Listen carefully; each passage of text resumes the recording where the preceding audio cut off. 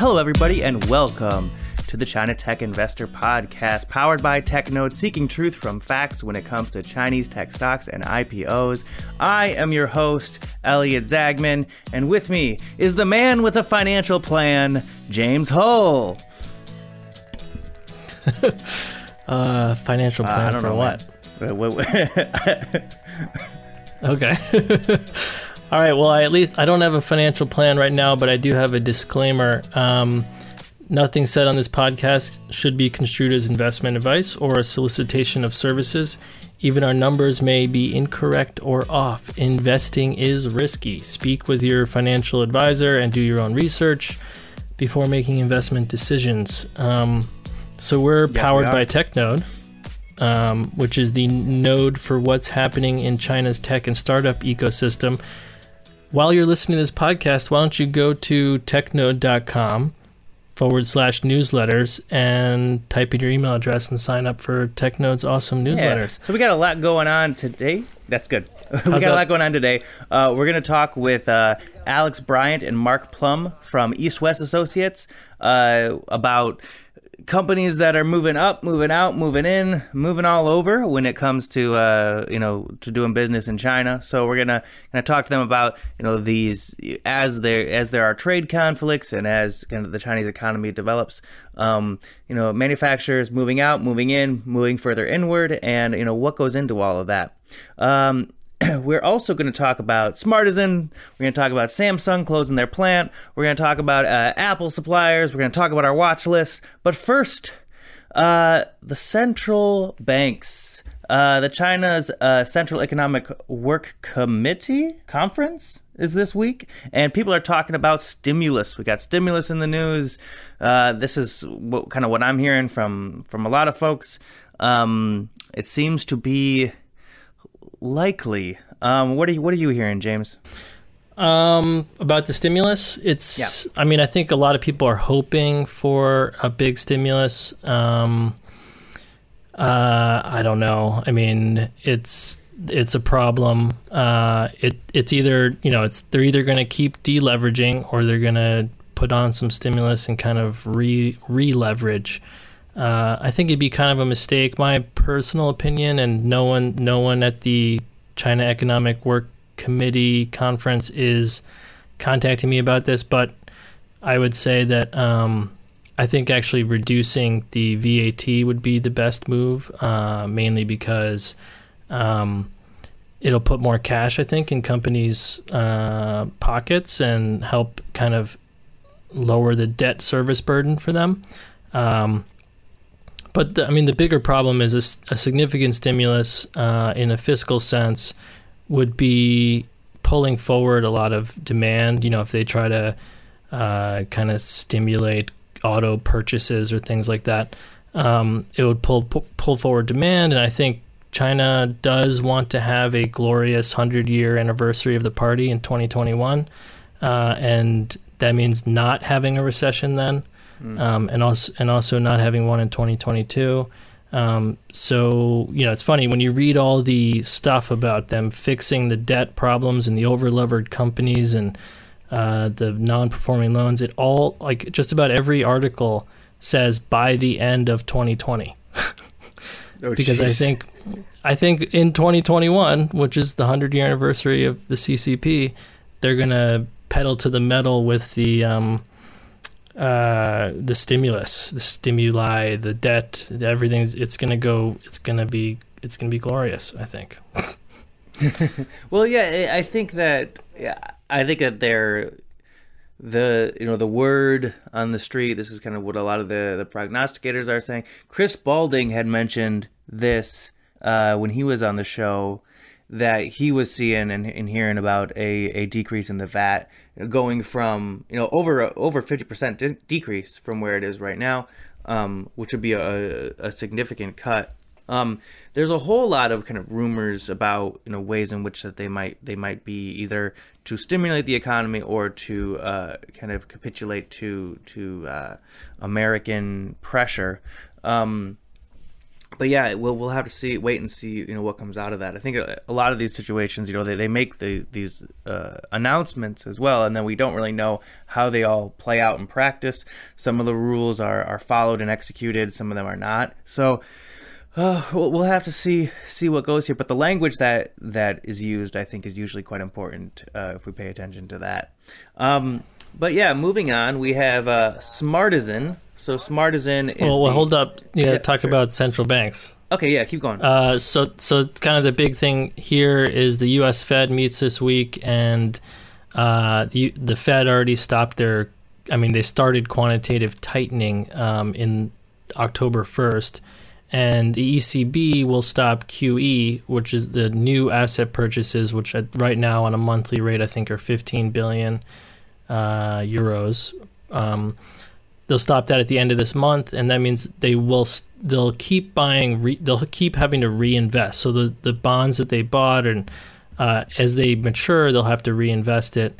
But the problem is the EU has a lot of non-performing loans. Certain countries have way more than others. Greece and Cyprus and Portugal and Italy are kind of the worst right now. But anyway, the problem is what's going to happen with EU sovereign bonds that are trading at less than 1% yield when the ECB is no longer buying what they're selling. So, yeah. And Stanley Druckenmiller and Kevin Warsh had an opinion piece in the Wall Street Journal today about this, basically saying that the Fed raising rates while also doing quantitative tightening is like double whammy to liquidity in the market, and maybe that's why we're seeing this big sell-off since October. So they're basically telling the Fed to stop raising rates. But anyway, so this is what Trump's been complaining about, that he wants the Fed to. I don't think Trump knows what exactly the nuance there, but yeah, he's a real estate developer. I think every real estate developer wants as liquid a market as possible, I mean, how do you think this is going to impact as quantitative easing ends in Europe, as interest rates go up? How do you think this is going to impact the Chinese market, especially as they are not necessarily following suit? So they're trying to stimulate, probably. They are not raising their interest rates. So by having this kind of imbalance in central bank policy between China and Western nations, what do you think we can expect from that? Probably instability. I mean, when interest rates go up, interest rates are the kind of the base, the sovereign rates at least can be the base rates in a DCF, like calculating your discount rate. And if you have a higher discount rate, your net present value of your future cash flows is lower. So asset prices tend to go down when interests go up. So yeah, I'm gonna guess probably more instability, more issues.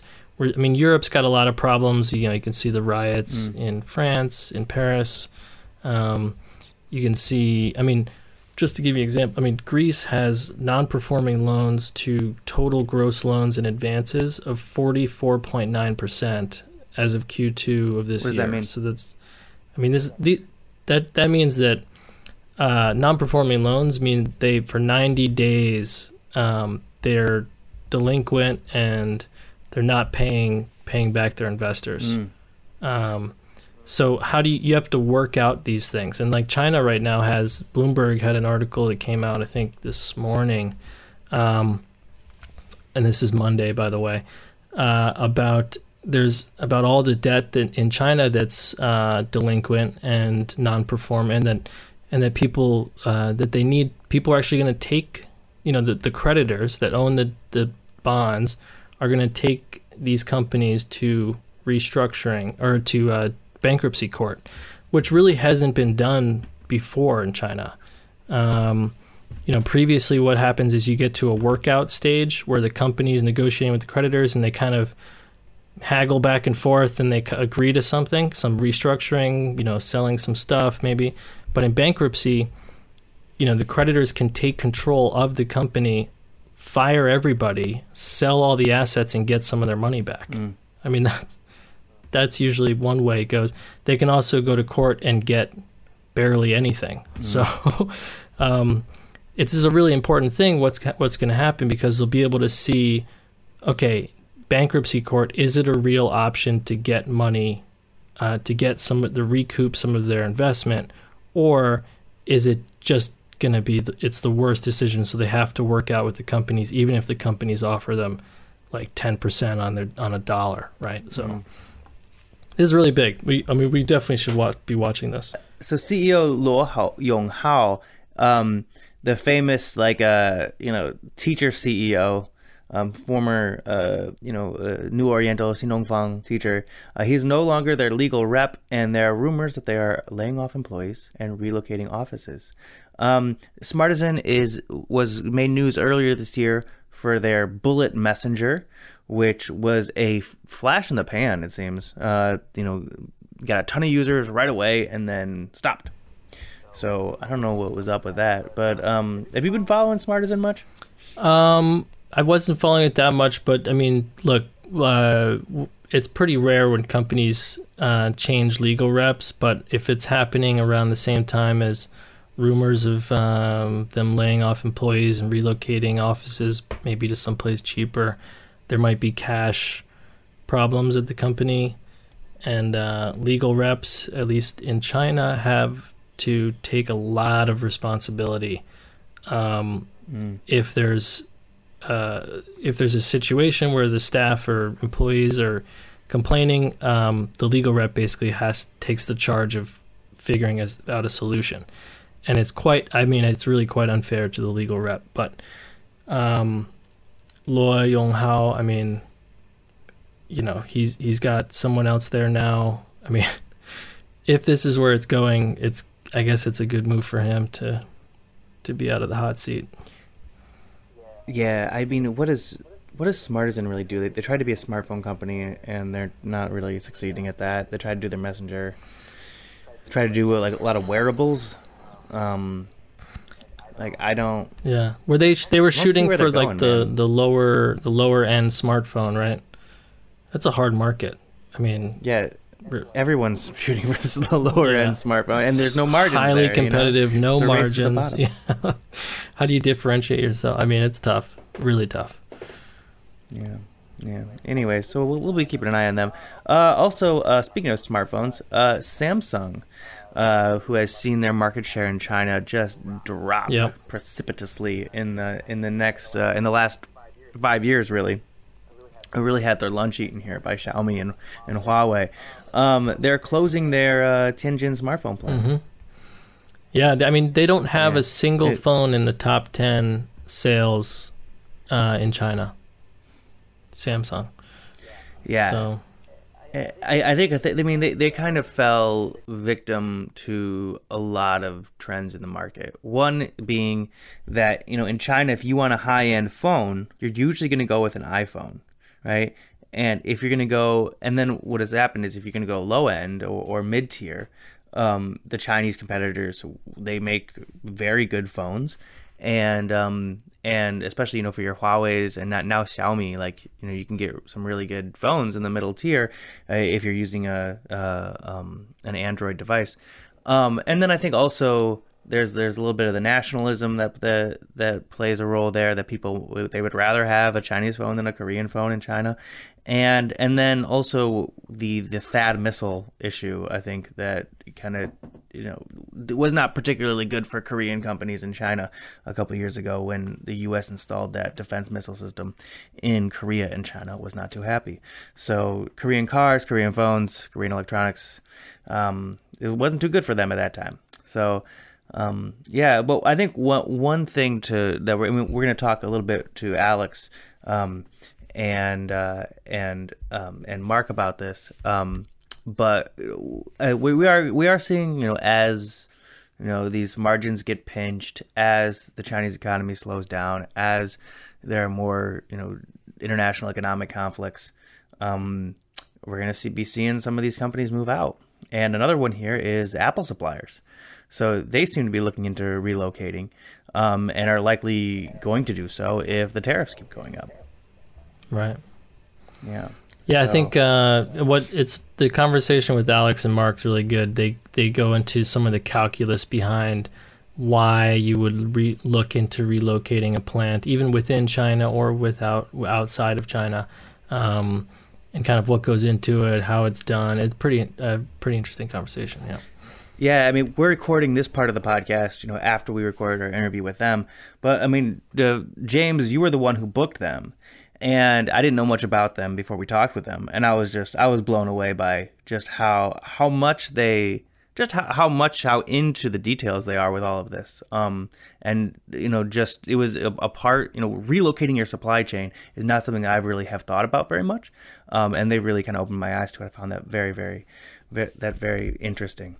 But next, anyways, let's do we want to go into some stuff that we talked about a little bit before. So. But we didn't always have everything right, so we want to make sure that these are my corrections. The CTI corrections. Right, so what do we got to correct? First one. So Jack Ma joined the CCP in university. Okay. So the question of we talked about that with Chris Balding a couple episodes ago. Yeah. And then I guess. Last episode, I was saying that Huawei I thought was kind of a one-off thing, and it seems like it's gotten more serious than I thought. So, yeah, definitely more serious on the political front. Yeah. I mean, I've been covering this a lot, writing about it, going on, some other shows to talk about it. But yeah, it is a complicated mess. So we don't have to go into it too much detail. There we go. But yeah, it is a bit of a quagmire with all of that. But speaking of Chinese smartphone makers abroad, let's move to our watch list. We don't have too much going on, but let's talk about Xiaomi. They have announced that they are restructuring to increase their focus on the Chinese market. So my first reaction to this was through the prism of Huawei, right? Through that lens to say, okay, maybe they're worried about what's happening to Huawei, kind of getting shut out of these overseas markets. That maybe they're worried about being next. I think that might be part of their calculus. But when I talked with Jill Shen from TechNode, who has been covering this story, she kind of opened my eyes to some other areas. And one is that the market that they're looking at in China is very, very different than the one that they're seeing outside of China. And that outside of China, they're competing largely on price. So they're less of a well-known brand internationally. So what they're trying to do is they're trying to hit, they're trying to hit the low end of the market and just try to get people, into their ecosystem based on offering them better deals. In China, they have more of a brand premium. Everyone knows who Xiaomi is in China. They're very popular. Lei Jun, their founder, is kind of seen as this like cute, uncle figure to a lot of people. They really like their brand, in China. So they are able to charge more of a brand premium and work and move up the value chain. So I think that from speaking with Jill a little bit is that they have two very different strategies, Guo versus Guo, right? So internally in China versus outside of China. So by kind of restructuring to focus on that, they're able to do that better. But I do wonder for their future. We talked about all these larger macro trends with China. We've discussed in our podcast before about this consumption downgrade.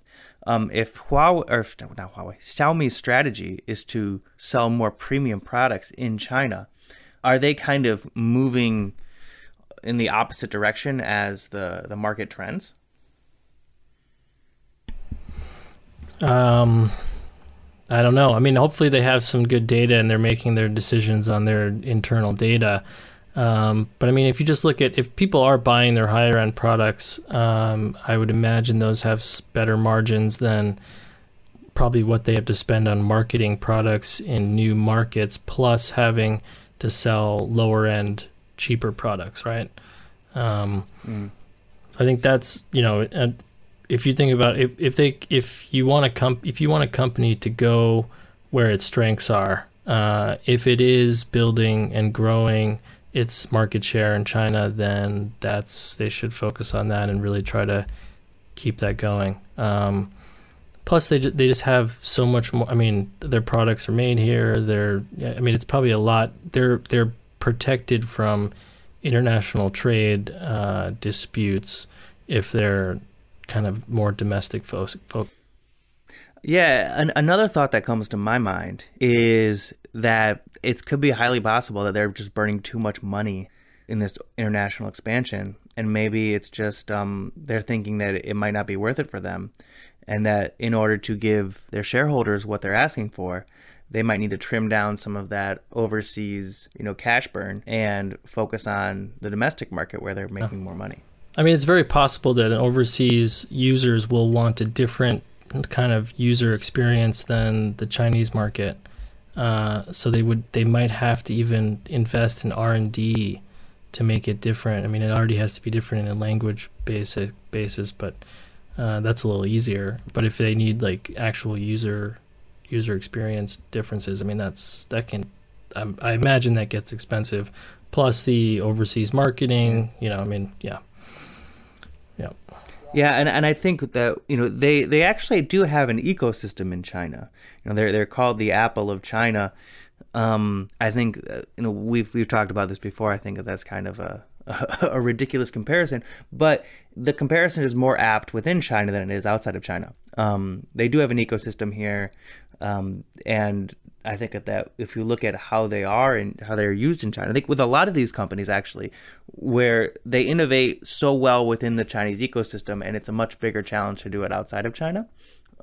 So maybe this is the best choice for them, but I've been, I can need to get a new phone in the next couple months. My screen on my Samsung is cracked, and I've been considering a Xiaomi. We'll see. One more watch list company, and that's Baidu, and they're investing RMB 1 billion in mini program development. So we've talked about mini programs before. WeChat's had a lot of success with them. Kind of these. How would we explain them for people who are not involved in, not living in China? Right. It's like if you had an it's I guess in Facebook you have games that are in Facebook. Right? It's kind of like that. It's like a thing inside. Yeah. It's an app inside of an app. Russian dolls, Yeah, exactly. But to say it's just an app inside of an app, I think this is WeChat really innovated here. They're I think really cool. It's really, really convenient, helpful, amazing, and necessary and useful. In that there are a few areas where they're really, really helpful. One is that they're really easier to access, so you don't need to download. Two is that they're very lightweight, so they don't take up a lot of space on your phone because you don't download them. It just makes the apps a little clunkier, but that's about it. And they're much easier to develop. So if you have a specific event, for example, to develop a whole app for one event is kind of annoying, but you could develop a mini program very easily in just a few days. And I think without a lot of I think cost, there are mini programs that allow you to create an event, like website inside its mini program that you can share. So you have many programs that make as long as there's some sort of structured data, which if an event's a perfect one, time, place, date, what, and then some image or some information about it. That's very simple. Food delivery is a popular one. Restaurant ordering, you go to a restaurant, you scan a QR code, on the table, and it pops up the menu in WeChat, and you just, in their mini program, you order your stuff. And some of these are better. Some restaurants have better ones than others. Some are like very intuitive and obvious. They copy what all the other restaurants do, and some try to do something different. Anyway, it's pretty convenient. And living in China, I definitely use them often. Yeah, they're super useful. But now everyone's doing it. So Baidu is doing one. They're trying to develop their mini program ecosystem. ByteDance has been trying to develop a mini program ecosystem. There's been talk of Alibaba doing it as well. So I don't know what the ultimate end game is here. But I spoke with a few people who are, in the business of mini programs, and they're Chinese, and they're quite frank about this. Is that they were just like, yeah, it's Android and the App Store, the Play Store and the App Store are, they're all run by American companies. iOS, Android, right? These are Google and Apple. And these mini programs, they can just kind of overlay on top of them, so that it's a way that that you can take a Chinese platform and just kind of overlay it on top of Android or iOS, rather than just replacing it. But it is a top-down initiative. I don't know if it started out. I don't know if when WeChat first launched them, they were a top-down initiative, but now we're seeing kind of from the more central government and the central planners saying like, oh, this has a lot of use, so let's get everyone else to do it. So that's why we're seeing all these companies, get on the mini program bandwagon. I mean, I thought they'd do it just because it keeps people, they want to keep users in their app, right? They get more eyeballs, more eyeball time. And if you have more eyeball time, then you kind of win. And if you have people have to go leave your app, open another app, and then come back, they might not come back. But if you're in your app and they close the app, the mini program, and then they're back in your app already. So it's like it's just a more seamless kind of way to keep you captive, I guess, or keep you. Yeah, that was my thought as well. And I think that's probably part of it. But yeah, I have been surprised by how frank Chinese contacts of mine who work in either for Baidu or for some of these other companies who have who are dealing with mini programs. They're when they talk about it, they just go straight to the political. But it might just be how politically heated everything is right now. But is that like a data angle, or is it a like more data's obviously if you have mini programs on your app, you're serving something from, I guess, your servers, you collect more data that way. Is that the angle? Yeah, I think it's that, and that's also where the value is added, right? So you look at, for example, China, they have Chinese companies. They have a lot. If you look at the entire kind of chain, the information chain, or the telecommunications chain, right? All that hardware Chinese companies can make, right? A lot of these are not super high margin. Where the margin is the interface, right? So that's where Apple's making all their money. That's where a lot of where Google has been making their money. It's the internet services. That's what Xiaomi is trying to do, right? They're trying to make more money off those internet services. For a long time, Chinese companies have been trying to compete with Google and iOS by replacing their user interfaces, but it's a very hard thing to do. So this is a way for them to just kind of overlay it on top of them. But anyways, let's move forward. So let's move to our interview with Alex Bryant and Mark Plume of East West Associates.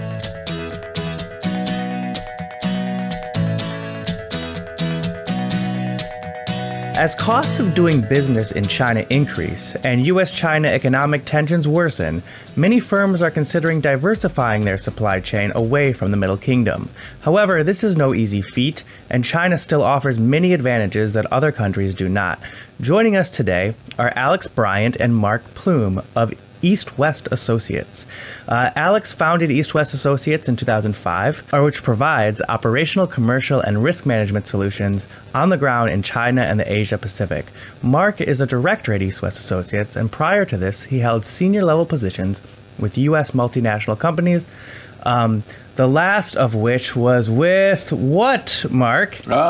Yes, Briggs & Stratton, the number one largest small engine manufacturer in the world out of Milwaukee, Wisconsin. Okay, all right. Well, Mark and Alex, thank you for joining us. Thank you. Thank you for having us. There is a lot going on right now when it comes to supply chain in Asia and in China. So let's first. I want to ask you, Alex. So if somebody is they have relied on having their supply chain kind of centered around China for a decade or two, and they're trying to think about, well, is this the time to leave? Is this the time to kind of diversify away from China? What are the reasons for a factory to stay in China, and what are the reasons for them to leave? Sure, thank you. And I think I will add our comments, then Mark can step in and add his comments. And but generally, the way for a lot of mid-sized companies that are operating in China, most of them, just a historical perspective, most of them went over there in the early 2000s, late 90s, early 2000s, set up operations over there, got good tax incentives to put in those facilities, identified good suppliers, primarily in tier 1 cities of around southern China, Shanghai, Beijing, Ningbo area, and they were able to run and become profitable in an environment which was China was growing pretty rapidly. And there was availability of employees. The cost of employees was relatively low. They had the good tax incentives, and they brought products which were needed into the marketplace. So that was late 90s, early 2000s. We know as of today, China is quite a different marketplace, right? You have much more increased competition from local competitors, from international competitors, much more, much higher costs for overhead costs, for labor costs. The tax incentives for a number of these factories has no longer there. A number of these companies have been expanding their sales into China, but also Asia Pacific. A number of companies still have the old model, which is a manufactured in China for export back to the U.S. So, and many of them have in China a defined supply chain base, or a supply chain base in China and Asia Pacific. So if that is the perspective of what's going on the ground now, when you look at a company and the question is, what are the reasons for a factory to stay in China versus reasons to leave, it really depends upon where their market is. If their market is in China and they need to remain in China to sell into China, they're manufacturing in China, they're selling in China, they're procuring in China, they generally are not affected by the tariff situations. They are, however, affected by the increased overhead, increased labor rates. So many of them are now looking to leave the tier 1 cities where they are, of Shanghai and Beijing, and move to other locations where they can get quality tax incentives and potentially lower cost employees, because they need to cut their costs and improve their performance in order to remain competitive with the local labor force. For those that are manufacturing in China that have an export model back to the U.S., China now is a place where they may realize is no longer a place for them, because they have higher costs of labor, they have got higher costs of overhead, they've got higher costs to operating in China. So for those companies, many of them are looking either to cut their costs if they have to stay in China, or they may relocate to Asia Pacific, where many of them are developing strong sales, Thailand, Vietnam, Malaysia, Philippines, and then some of them are, those are the kind of companies that would necessarily leave China. Mark, do you have anything to add to that? Yeah, no, Alex is exactly right. The really determining factor is if you're selling there, if you've got brand and you're selling and your consumption is in China, you really can't be leaving China then to try to sell back into China. So your whole job there is to become more efficient. If you're not tethered to China based on consumption, then basically it opens up all of Asia for you, whether it's shipping it back to China or shipping it to the States, or maybe even more importantly, addressing the large ASEAN markets. So yeah, it kind of depends on each individual. But the situation in the last 20 years, and those of us who live there, I mean, from labor rates to GDP rates to labor turnover, China's changed tremendously in the last 15, 20 years. It seems like there are really two issues here. One is the more recent ones and the ones that are a little more, maybe a little more volatile, a little more unpredictable, and that is when it comes to tariffs and the relations with the United States. The other is one that is a little more long-term, a little more predictable, which is that wages in China are increasing, that it is not the hub for low-cost manufacturing that it used to be.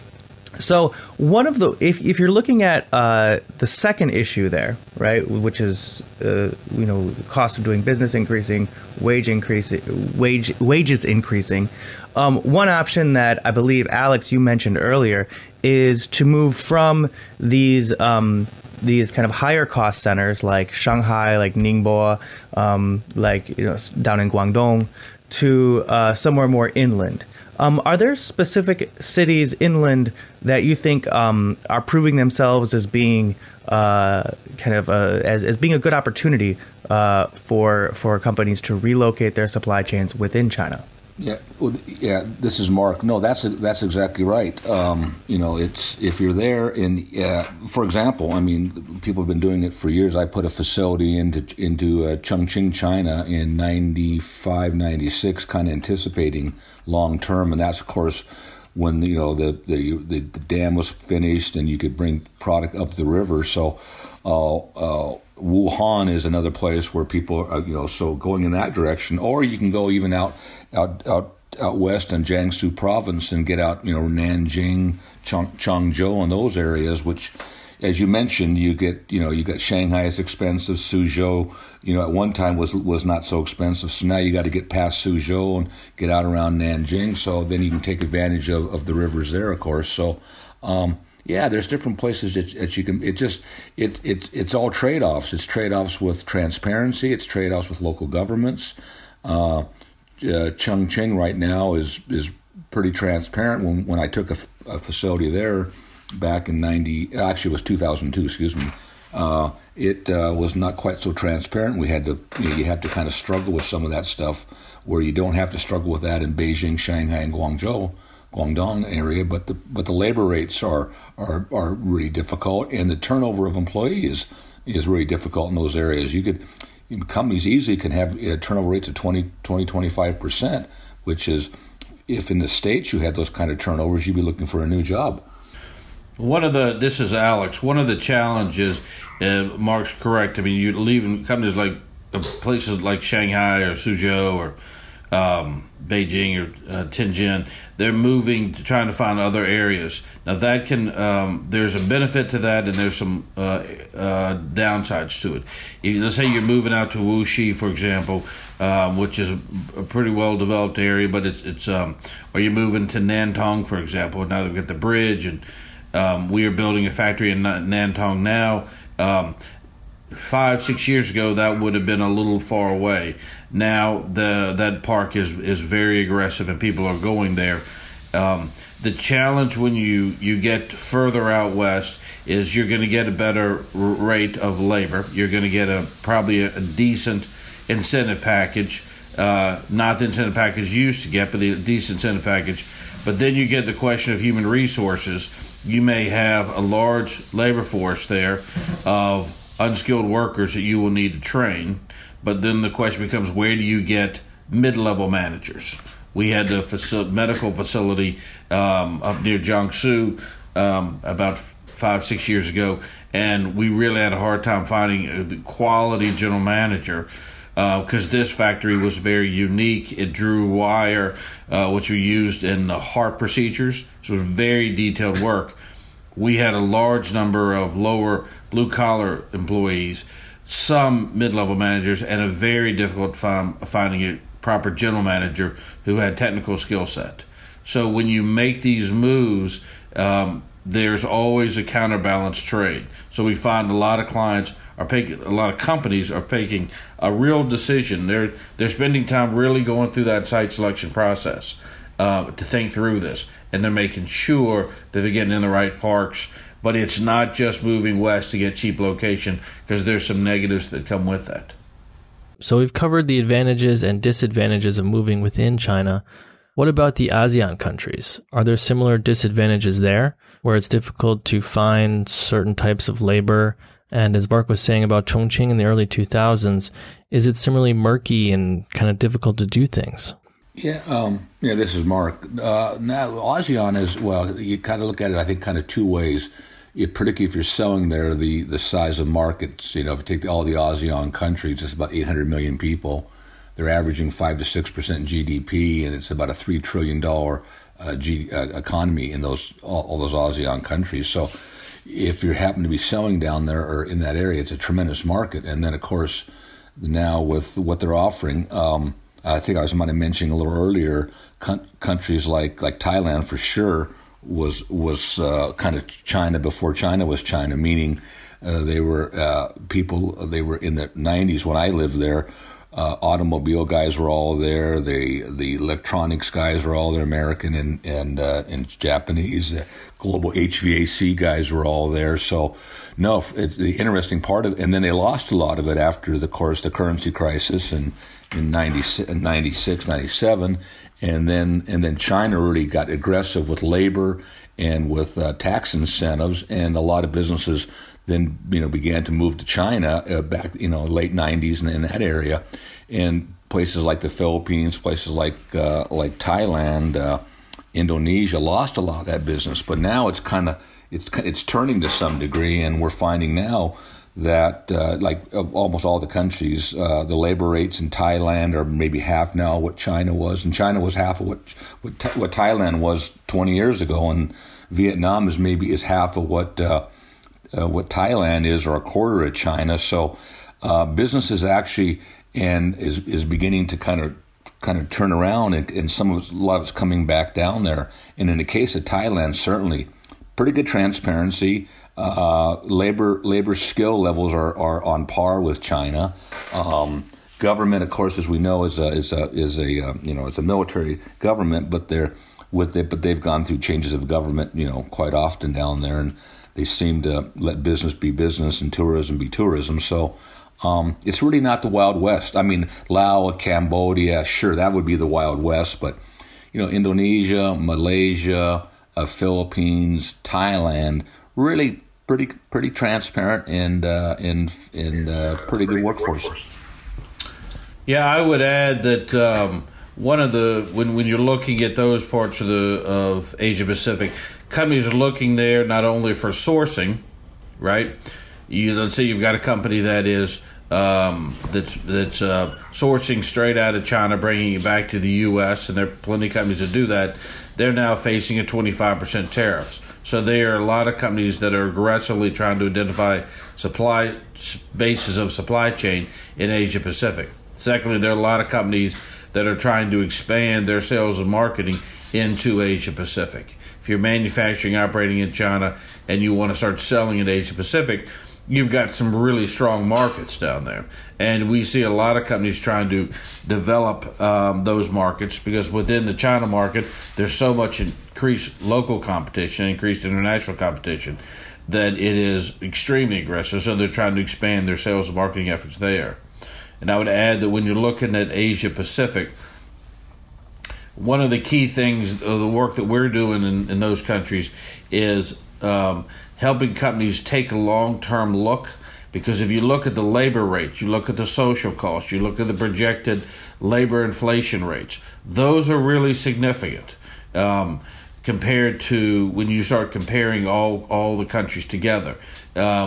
We just sat down for analysis for a company, and we're looking at the labor rates for them, and we were comparing Malaysia, Thailand, Philippines, Vietnam, China, and Singapore, and you look at the labor rates, you look at the projected labor rate costs and the social costs, it's very dramatic numbers that you're looking at if you're employing a couple hundred people.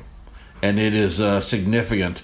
And secondly, is because Thailand, Vietnam, some of these other countries have lost business to China in the past, they're extremely aggressive now about offering and providing much better tax incentives to buy land, to build facilities, to establish operations, put in R&D centers, put in sourcing and procurement labs than they ever have been in the past. Wow. So when it comes to the companies that you were advising and working with, just you're talking to people, you're having conversations every day. What are they saying? How do you feel? How do you gauge the sentiment? Are they looking to move out of China? Are they bullish on kind of the long term of staying in China? Is it a trade war thing? Is it a tariff thing? Are there other issues as well? What exactly are you feeling when you're just talking to folks and just listening and just chatting with them over lunch? What are you hearing from them? I'll take. This is Alex. I think the way that when we're talking to multiple companies, and most of the companies we're talking to are Western companies and some Chinese companies, but let's just look at the Western companies. So it'd be North American, European companies that have factories on the ground in China. And the way the way our dialogue is going with them is that tariffs itself is just one more challenge these companies have when operating and investing in China, right? I mean, tariffs can increase, they can decrease, they may stay the same. It's all going to depend on the negotiations between the Chinese and U.S. government. But it is just another issue. If you look back over the other issues these companies are dealing with, the increase of labor and overhead costs, they've got increased environmental regulations, significant increased environmental regulations going on in China that have resulted in a number of companies either having their own facilities shut down or losing a large number of their own supply chain base. It's caused significant disruption in the supply chain market. They're looking out and they're seeing they've got fraud and corruption that exists in China just as it does everywhere else, and we're seeing more of that. You've got your IP risks, you've got your non-tariff barriers, you've got greater competition. All of these different aspects are forcing and pushing and hammering on profit margins. So for those operating on the ground in China, selling into China, they're under much tougher business environment than they were, say, a short 5 or 6 years ago. Right, and those things aren't going to go away. And then down the road, they've got China 2025 that's coming. So they recognize it's a much tougher place to operate, but they also recognize it's a great market. They need to be there. That's why they went over there. For those companies that are manufacturing and selling in China, it's just a much tougher market. For those that are manufacturing in China, but China's not the end market, or China is, say, 20 to 25% of their business, and the remaining 75 is in Asia Pacific or the U.S., those companies are now looking at going at what they can do to go other places. But if you're in China and you're facing all these environments, a lot of the attention they're turning to is to improve their own operations. So you see much more performance improvement efforts, much more cost cutting, because they've got to be as competitive as they can on the ground there. They no longer have fluff that they can have in their budget. You have to take all of that out and be as competitive and lean as you possibly can if you're in China and making for China and selling into that market. Yeah, this is Mark. Just to add to what Alex said, the tariffs. I mean, you can't. It's really tough to make a hundreds of $1 million decision to move a factory based on a couple guys having lunch together in Washington D.C. And all of a sudden one day you have tariffs, next day you may not have tariffs. But it's just another mitigating thing, as Alex mentioned, with labor, 2025, transparency issues, non-tariff barriers. It's just something that you have to kind of, and then if you find that, and then if you've run out of, say, tax incentives in other areas outside of China are offering tax incentives like China did in the early 2000s, then for those guys it might make sense to look at other things. But duties alone or tariffs alone would not be. It's kind of the straw that's beginning to not break the camel's back, but maybe strain the camel even more.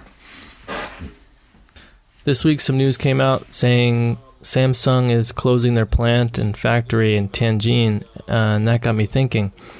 If you're going to close a plant, what do you need to do in anticipation, and how much time and what kind of tasks do you need to accomplish? Is this something you could start, let's say, 6 months ago, or would you need even more time? Could you give us some color on what's typically needed there? Sure. When you have to close a facility, we have a very defined 3-step process doing this. But you've got, and sometimes you're closing it and you're downsizing the factory for good. Other times you're closing a facility and then picking up and relocate. So there are a couple different scenarios, right? So just breaking those down, if you are going to close a facility and then that's it, right? Then you are going to have to be very clear about what you are doing and how the information rolls out and how well you protect and respect the employees you have there. We spend oftentimes 3, 4, 5, 6 months in advance of the closure, getting all of the information corrected, getting all the information about the kind of severance package, because these employees have got to be treated respectfully. So one aspect you've got to get is before you close, you've got to look around and see what other companies who have left or closed, what they offer their employees. Because every time the last person leaves, that becomes the new benchmark. So that's kind of issue number one. 2, you've got to make sure, really evaluate the workforce to see if they've had workplace violence in the past, have there been strikes, what kind of employees, and we've got it down so that we can look at the kind of employees and the kind of age and the gender of the employees and get a very good sense of the kind of challenges we're going to have, because each of these employees will have different, historically different responses to closures. And you got to look at whether these people can get another job outside of it. But the first part of the process is you've got to spend a lot of time up front planning it. You've got to be able to roll it out that day, and you've got to provide them a good, valuable option to get them to sign those employment contracts, right? Because you got to sign all of them. And then third is the last section, which is a 9 to 10 month process, getting all of the taxes in place. It's a laborious process. It's not the hardest part of it. It's just a time consuming. But there's a really defined process. We have closed and relocated about 65 different factories in China just in the last number of years. So it's one scenario to close it. It's another scenario if you are going to relocate it, and we're in the process now of doing one up in Beijing. That factory is going to be relocated about 18 kilometers away. So we are not going to lose any employees in that scenario. So there's not the question here of worrying about workplace violence or strikes. Everyone is going to keep that position. Now it's a question of figuring out how you relocate it and manage that relocation.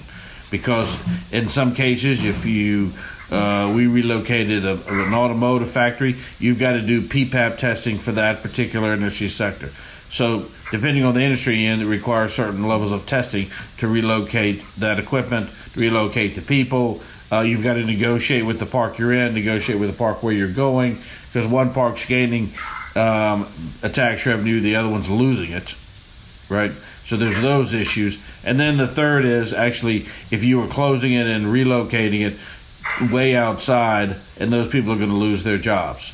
Then you get involved. You've still got to manage that process.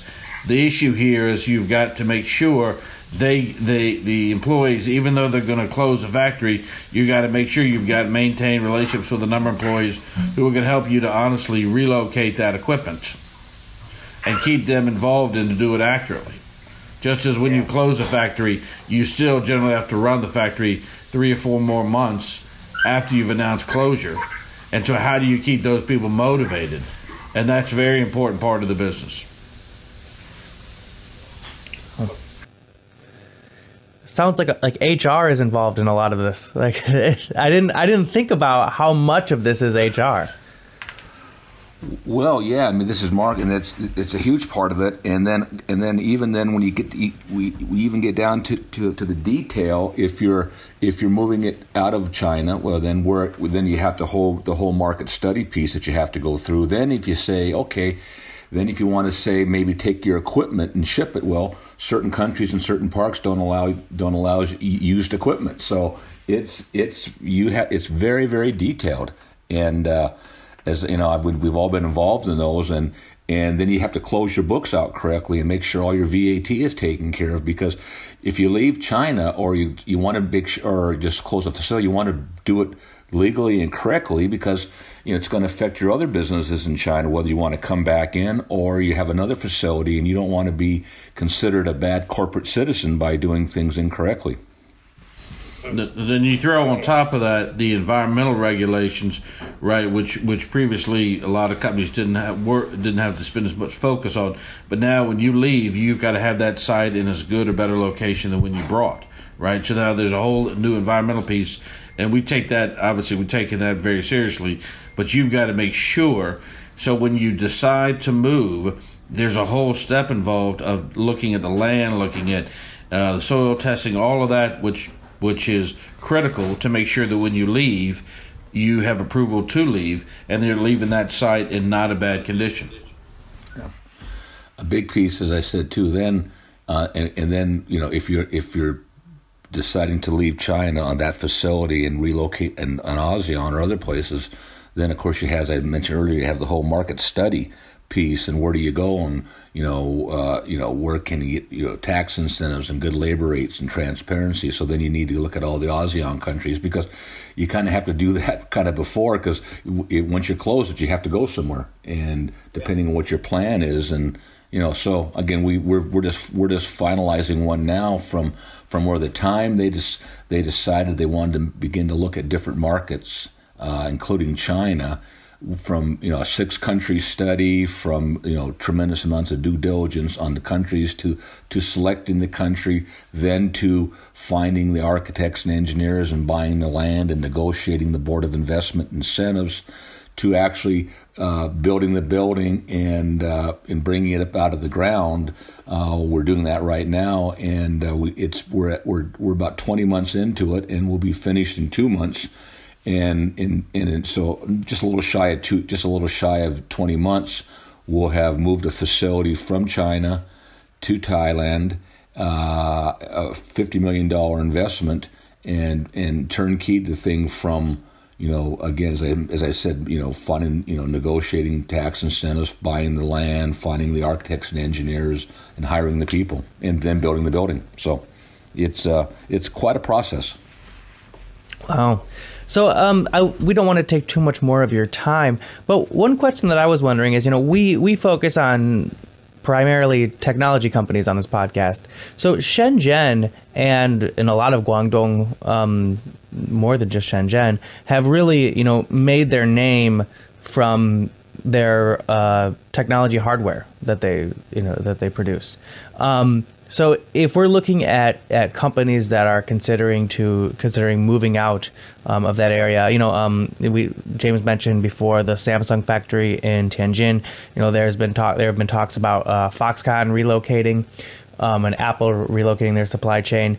When we're looking at these ASEAN countries, where do you think the next hotspots are for hardware? Well, I'll go first, and then Alex can maybe jump in. I mean, there's been some historic good spots over the years. A lot of technology companies and electronic companies have been in Penang in northern Malaysia for many, many years and been quite successful. The Japanese electronic companies have been in Thailand, in the Rayong area, for many years going back. Vietnam now, I think, just attracted a new chip facility. So, I mean, I think you got some great potentials, i.e., the Malaysians, for the Thais, the Vietnam. Vietnam seems to be kind of the very popular right now. Some friends of ours we know really quite well put in a sophisticated bottling facility, quite very sophisticated. As I said, Intel's got a new facility in there. Mitsubishi Metals have just put a a huge new blast furnace in just south of Ho Chi Minh City for as far as for steel. Those areas for sure. I'm not, depending on what you produce, but I don't think for electronics we're quite ready yet for Laos and Cambodia and Bangladesh. But some of the Shenzhen stuff, I think those three areas I just mentioned are very viable. Yeah, I would agree. The electronics companies we work with generally will have facilities in China, Malaysia, Japan. The electronic companies or technology companies, those are traditionally three of the ones where they're operating in, and then they're looking in Vietnam, Thailand, outside Malaysia. I think the issue there is, even for the technology companies in China, the IP and corruption is a key issue for a lot of these technology companies, in the sense of, from an HR perspective, how you are qualifying and doing the proper background checks and due diligence on each of the employees you hire, right, in order to protect your IP. That same issue is going to be quite relevant when they're relocating to Thailand or these other markets. That challenge of getting that background of that employee, really knowing and putting the process in place to protect your intellectual property, is going to be as critical, more when they're moving to these other locations. And right now, it's a critical piece for a lot of technology companies in China. That same piece will apply when they move to these other locations. And if you look at, say, Thailand, they're very aggressively going after technology. Because they view, so they're trying to go after high-end technology equipment, manufacturers, high-end software companies, because they've got a broad base of a number of universities, they're giving very good tax incentives. Other countries, Asia Pacific, are doing the same thing. They all want a piece of the technology space, so we're seeing that in Vietnam, Thailand, for example. But the HR issue is just a critical thing to think about, because they've got to do the same thing on the ground in those countries as far as evaluating background checks that they're doing in China now. All right. James, do you have any more questions? I guess just one more question, though I feel like we could talk for a long time. We only have time for one, maybe. One of the things you hear about China and its strengths as a manufacturer to the world is its quality of transportation and having a lot of suppliers to choose from. Are those things you guys are seeing as disadvantages for factories moving out? And I guess, first of all, are those real? And if so, how do you address them? Yeah. This is Mark. That's a critical point. China, I should say, has great infrastructure. I mean, they've been throwing hundreds and hundreds, if not billions of dollars at this for 20 years. I mean, thus, all of us who travel there a lot, every airport we travel through is pretty much new. Every train that we ride on is pretty much new. Every highway we travel on, every new bridge. I mean, they've done a great job, and that's a core competency that is very difficult to replicate. So wherever you go, you're probably not going to have the kind of infrastructure that you have in China. So those things you have to balance. Thailand would be good, but not like China. Vietnam would be less certainly than Thailand. So, but I don't believe, at least in my lifetime, you can replicate what China's done in billions of dollars of investment in infrastructure. You just have to find a place where the trade-offs make sense, where the tax incentives make sense. I mean, for example, a client of ours had used up their tax incentives, frankly, in China, really couldn't get any more, and they went to, and we were able to negotiate 8 years of no tax, 5 years of 50% tax. So in that case, the incentives were such that they were able to be a little more flexible on what they had hoped to get for it, as far as, it wouldn't be as good infrastructure, but the business model still made a lot of sense for them. And in that case, the business model was they were selling only about 15-20% in China, so therefore they had the luxury to manufacture be outside of China and service the China market in Asia Pacific. I think on the logistics piece and the infrastructure piece, I agree with Mark. China has no equal when it comes to logistics and it comes to infrastructure in China. And that really helps a lot of companies, right? It provides a lot of companies who are manufacturing in China, their supply chain base is China, and they're selling in China. It gives them much greater flexibility to leave a tier 1 city where they were operating and move to further away, because they know that they've got the airports, they've got the roads, they've got that can allow them to move. So they can move Wuxi, Wuhan, Chongqing. They can keep moving further out west, and they know that the infrastructure there is really quite good. And so it gives them much greater flexibility in their own business. And you see the Western companies taking advantage of that, and so are the Chinese companies taking advantage of that.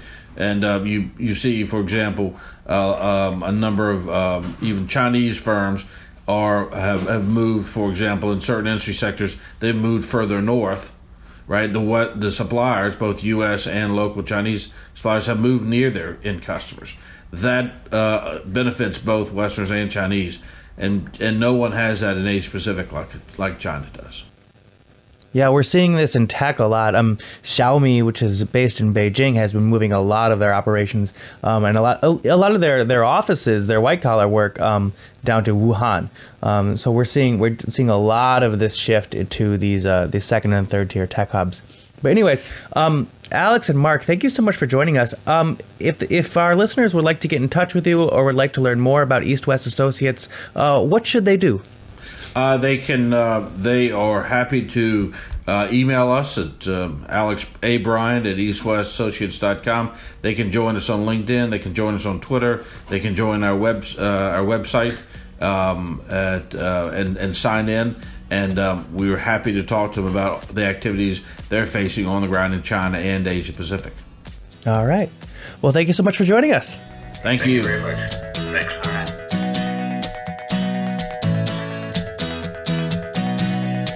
Well, that just about does it for us today.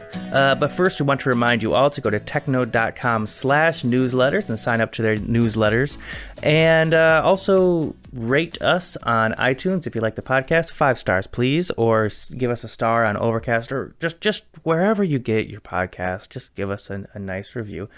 Before we sign off, James, what are you looking forward to this week? I'm looking forward to see what the Fed says, Jerome Powell says, and what comes out of the China Economic Work Committee and Christmas parties. So in addition to those, I'm also looking forward to those. I'm in the U.S. right now, so spending some time with family. So it's a whole lot of Christmas cheer and weight gain for me. So I'm probably going to put on a good 10 to 15 pounds on this trip. But in addition to that, I wouldn't say looking forward to this, but one thing that I'm keeping an eye on and kind of keeping an ear to the ground with is layoffs for tech companies in China. So, we've talked a lot about how these companies are they had very high valuations and they hired on high valuations, and now that they're going public, it's more of a bear market and they got to cut costs, and one way of doing that is by letting people go.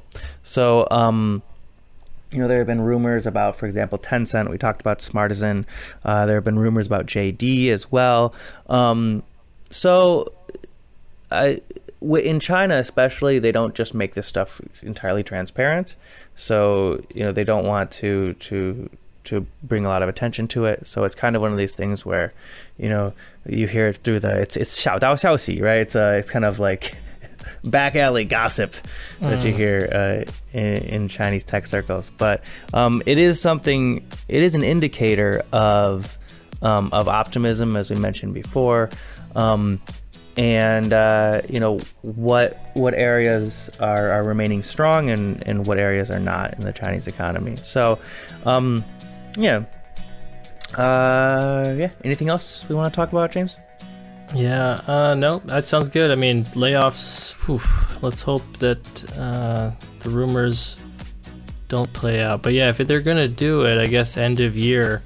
This is when it happens. Yeah. And also, it's when you join a tech company, it is also kind of it's part of the deal, that, you're not going to have a job for life, So right. Anyways, thanks as always to John Artman, and join us all next time on the China Tech Investor Podcast. Bye-bye now.